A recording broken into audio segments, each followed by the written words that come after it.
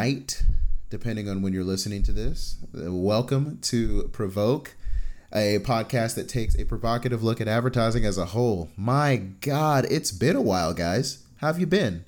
How have your family been? How was your holiday? We'll get to that later.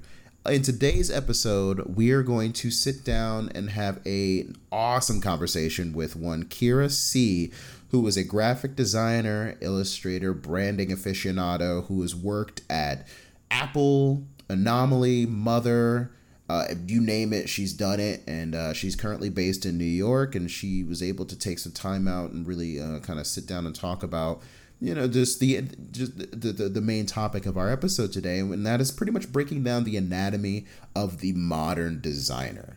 The idea of traditional art direction and graphic design has changed tremendously just within the past 5 to 7 years alone. And so being proficient at things like Illustrator, InDesign, Photoshop, honestly just aren't going to cut it in today's fast-paced, digitally driven industry. So we're gonna bring her in, and we're gonna talk and really just get down to the bare bones of what you need if you are a designer, or even if you're thinking about becoming a designer, what you need to have in your arsenal and your skill set in order to be the best, regardless of what's being thrown at you job-wise. But before we get into that, there was an article that creativeblock.com posted, I'd say about a year and a half ago, and it was an infographic, back when infographics were pretty much every other page on the internet, about the pretty much the anatomy of a modern designer.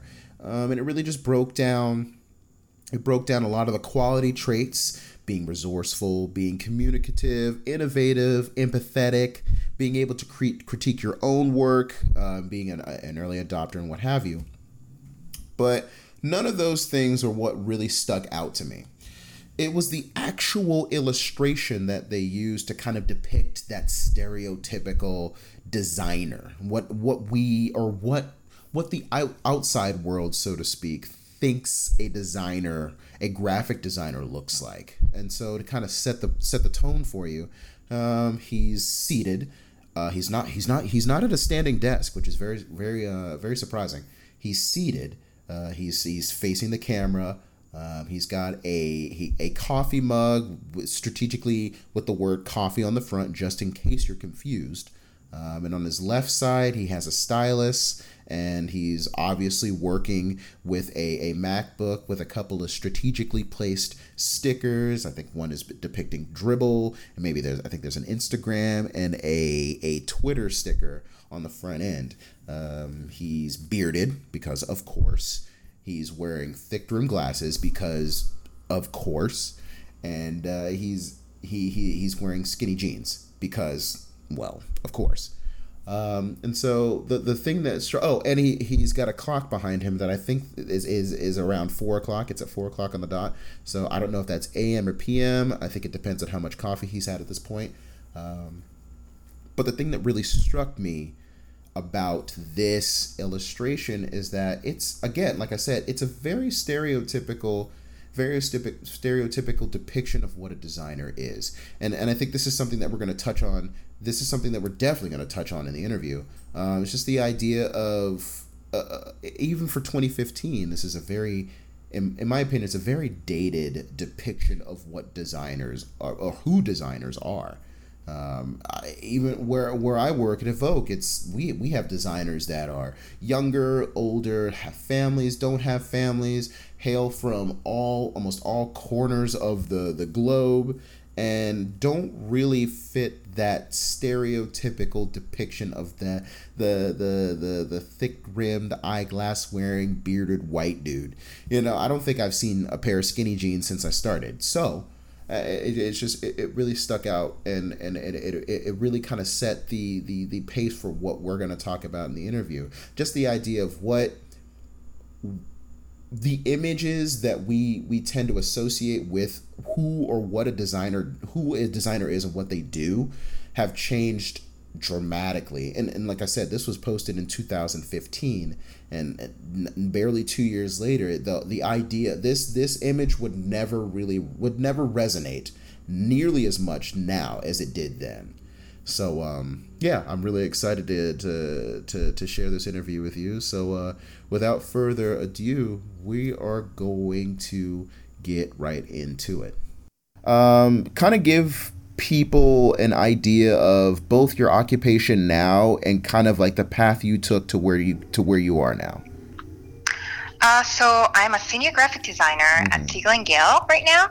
And for those who don't know this company, Siegel & Gale is a global brand strategy and design firm. And I think some of the most famous works are like HP Enterprise, Mount Sinai, Blue Apron, and YMCA. Okay.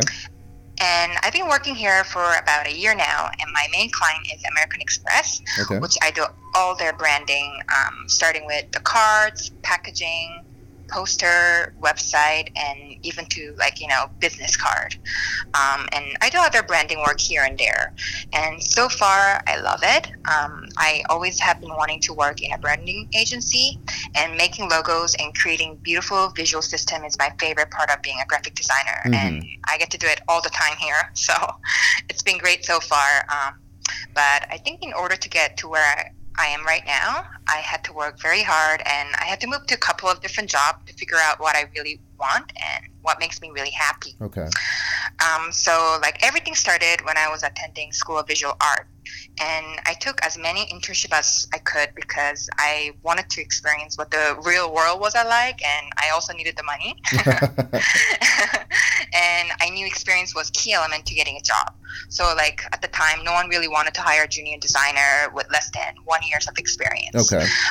So starting in my second year, I took internship at music company called Atlantic Record, and a traditional editorial magazine company called Condé Nast. Oh, no big deal.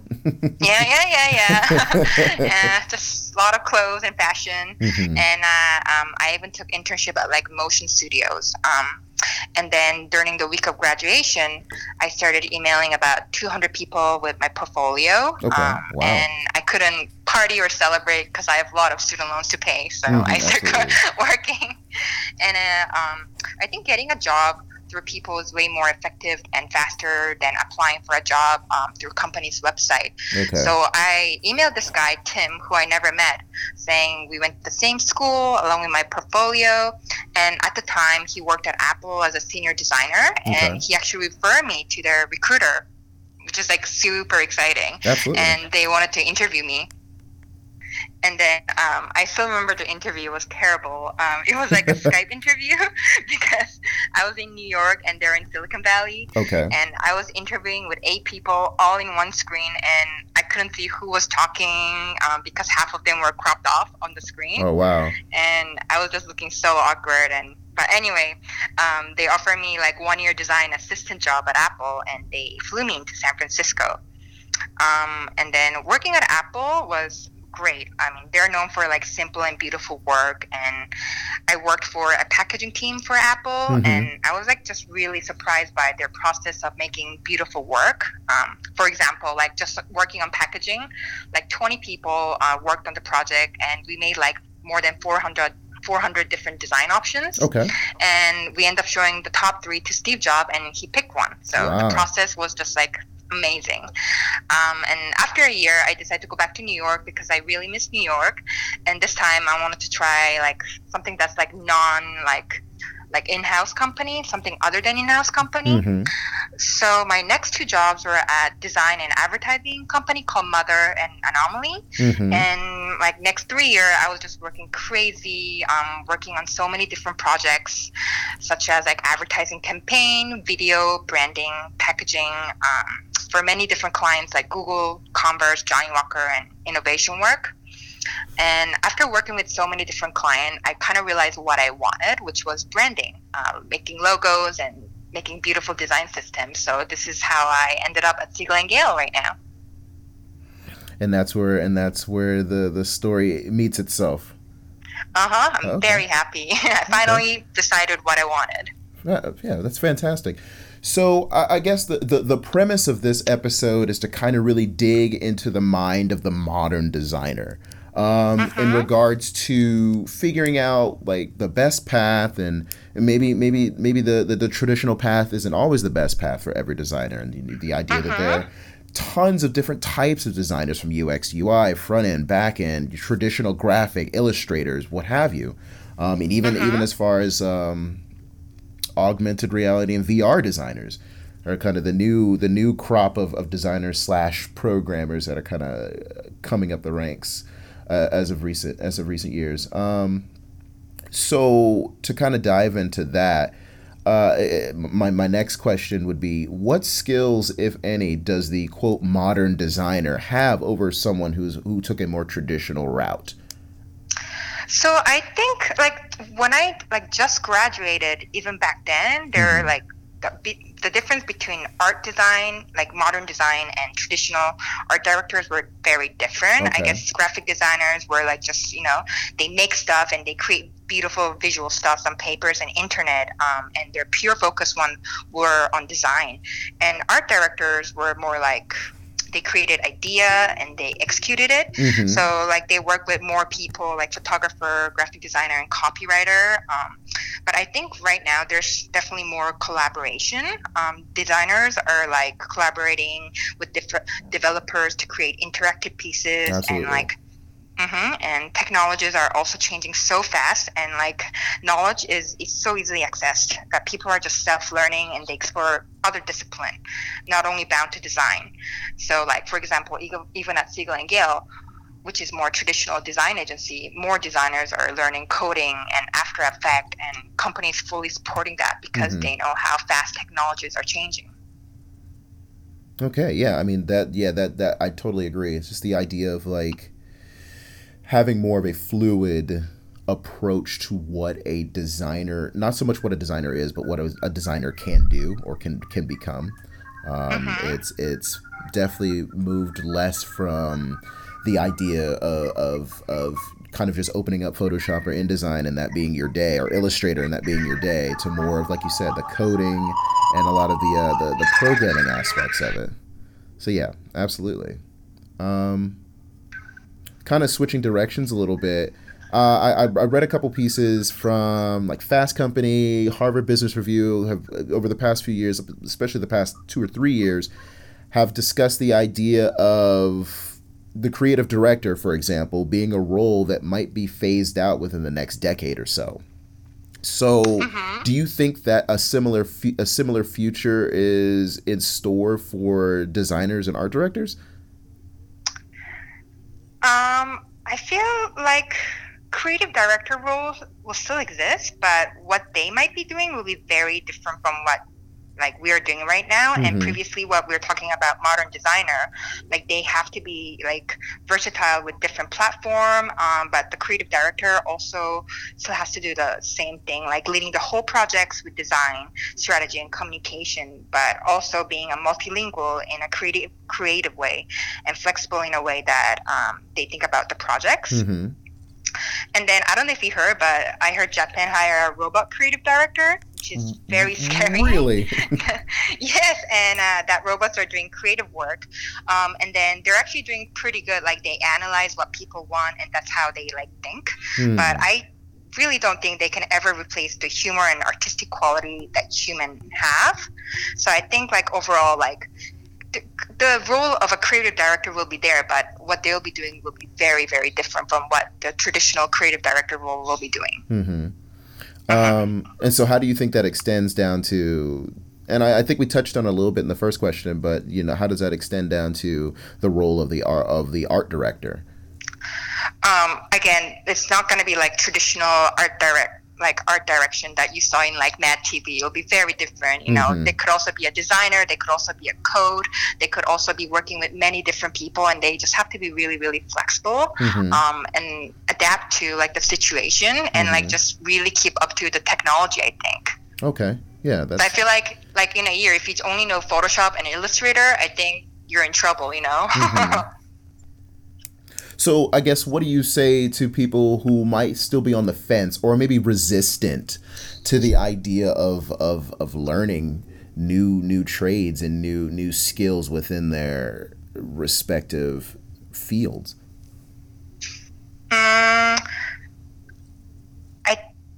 I mean, it is is very important to know all of those things, but they're not necessary.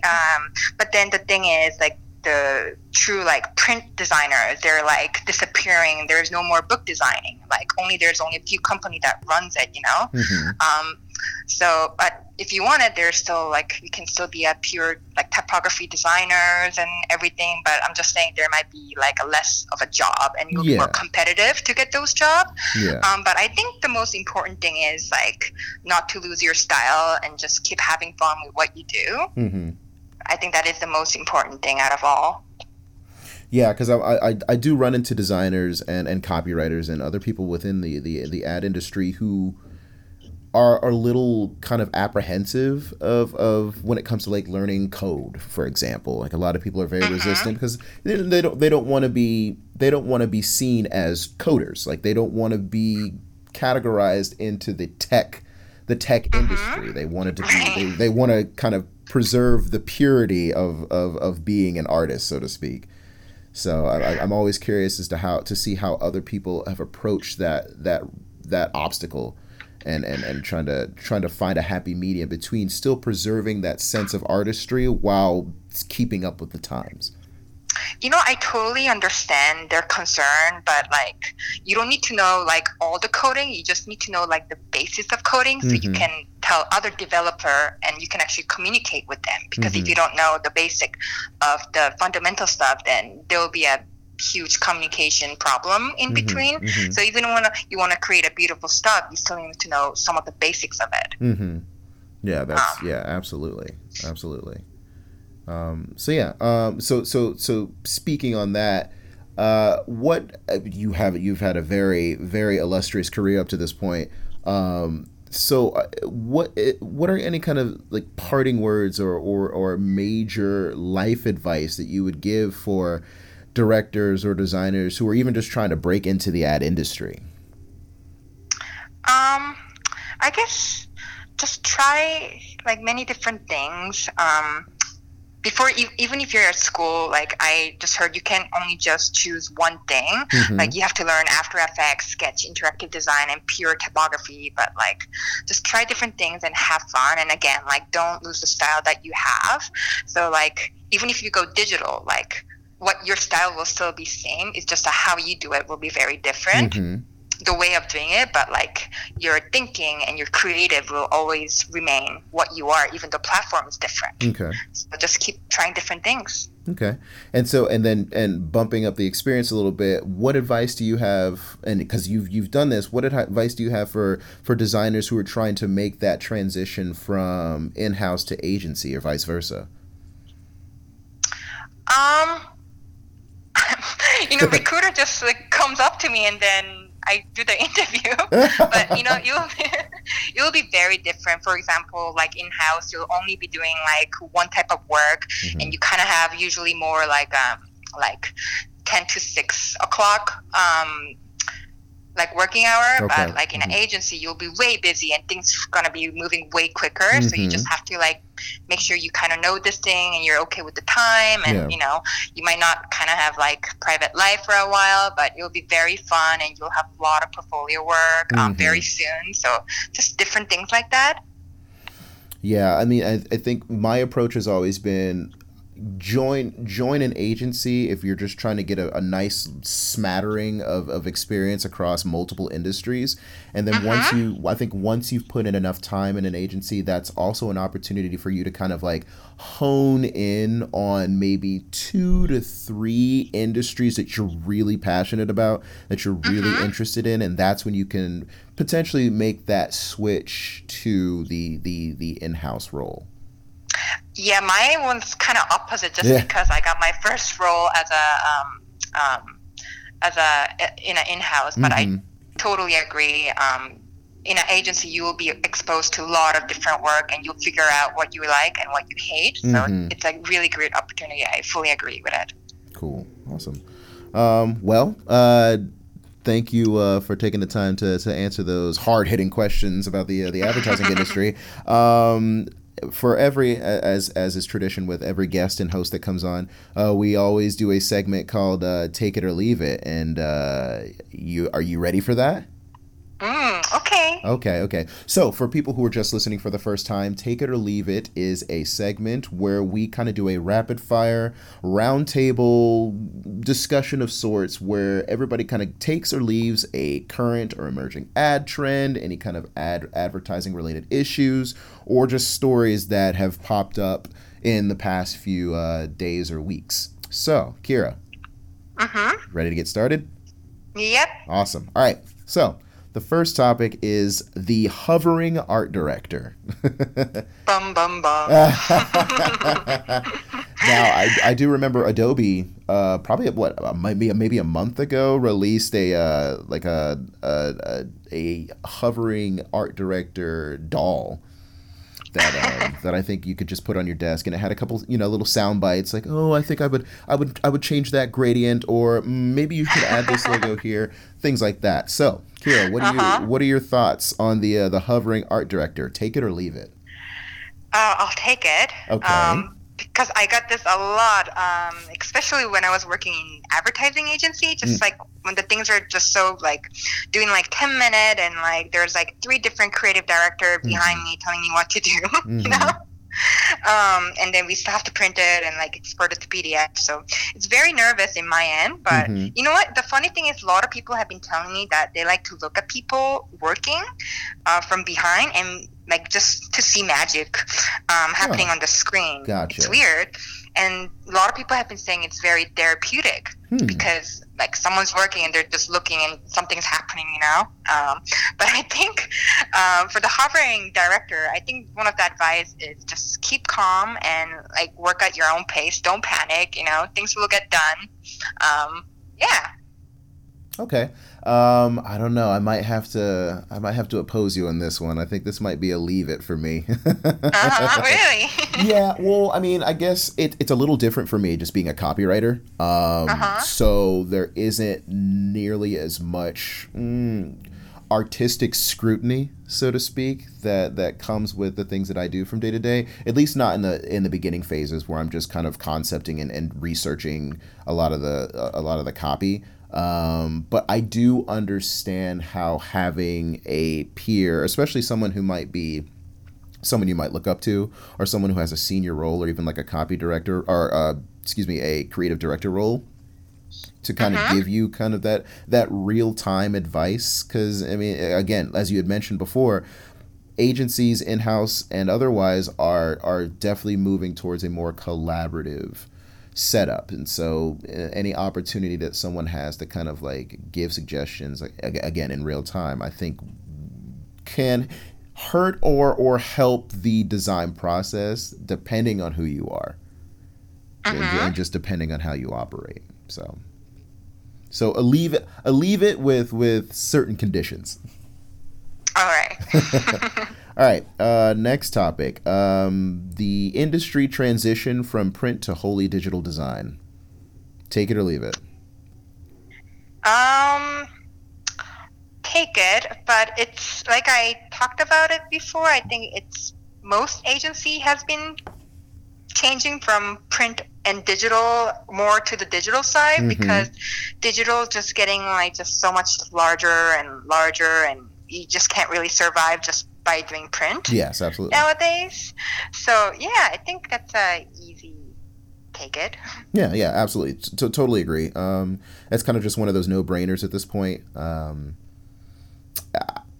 mean, I can't really find a defense for having a majority print operation, just because it's expensive.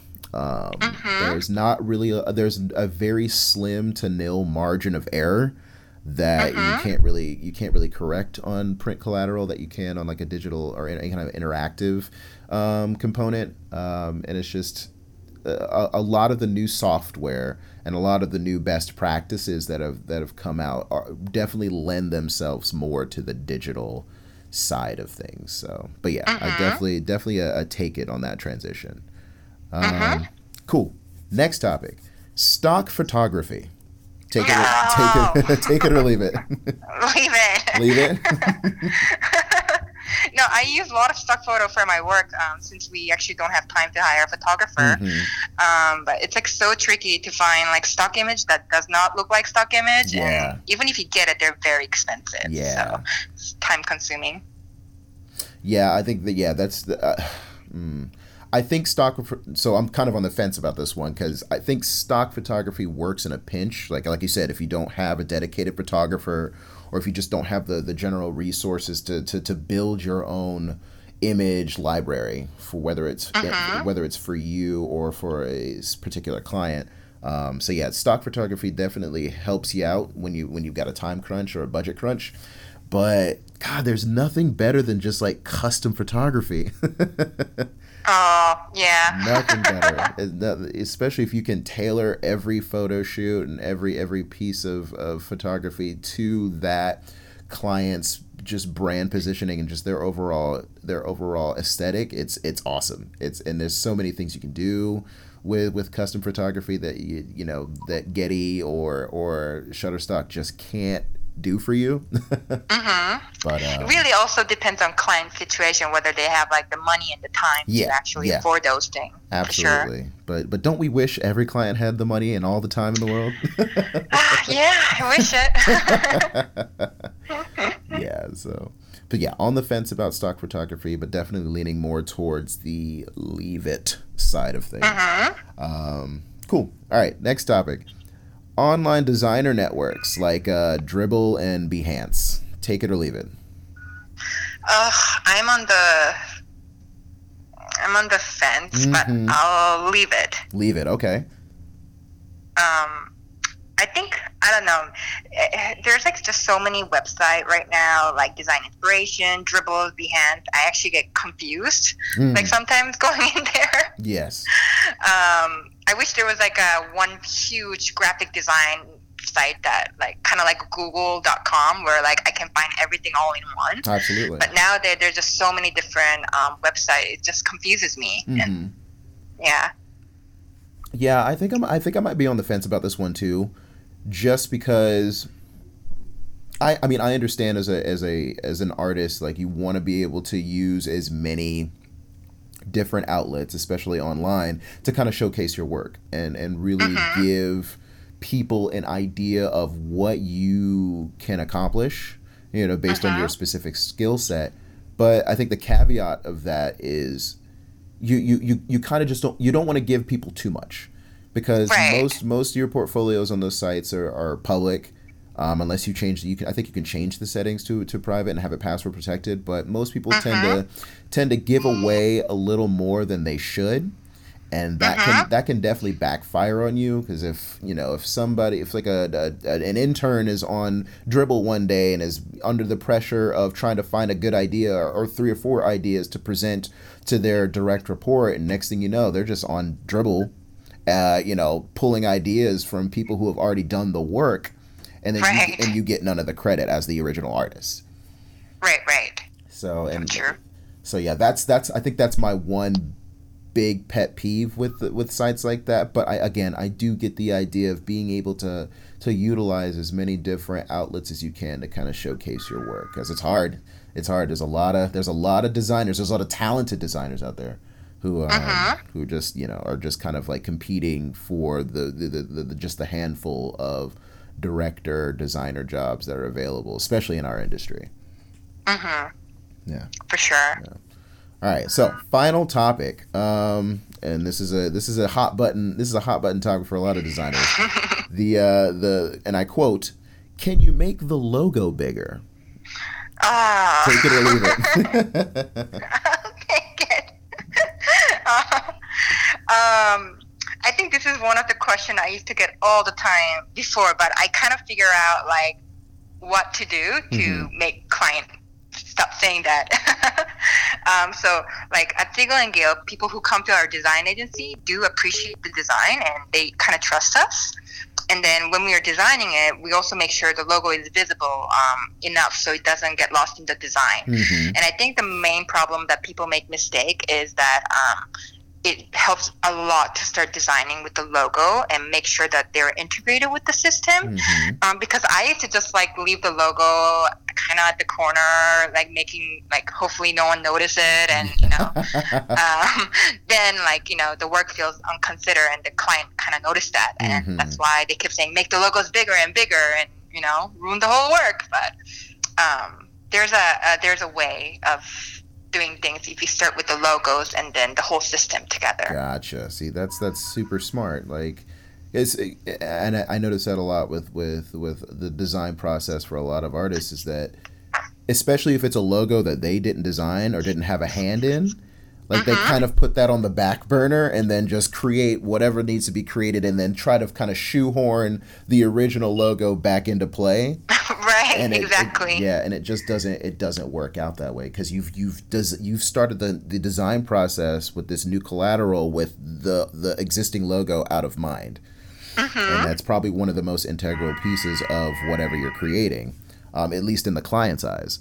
That's what they're paying for too. Exactly, right? Exactly. So you have to be able to, I think the sign of a really good designer is being able to utilize all of the elements in a very cohesive way, even if you weren't the one who originally created them.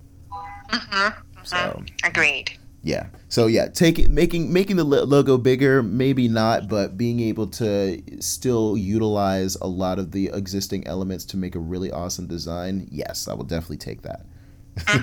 Yes. Awesome. Well, that wraps up Take It or Leave It. That was an awesome segment. Thank you, Kira, again for taking the time out to really just wax poetic about ads and advertising and artistry and just being able to be the best professional that you can in an ever-changing landscape. So thank you for that. Thank you so much for inviting me. Yeah, no problem. All right, guys, we'll be back. All right, everybody, that wraps up this episode of Provoke. Again, I want to thank my guest, Kira, for taking the time to hang out with us today. If you have any questions, comments, or concern, as always, be sure to send them to Provoke, PROVOK, at evokead.com, and follow us on Twitter at evokead and on Facebook at Evoke Advertising to keep up with all of our contributions to the advertising world. And as far as today's quote's concerned, I think Charles Darwin put it best when he said, "It's not the strongest of the species that survives, nor the most intelligent that survives. It's the one that is most adaptable to change." Y'all take care.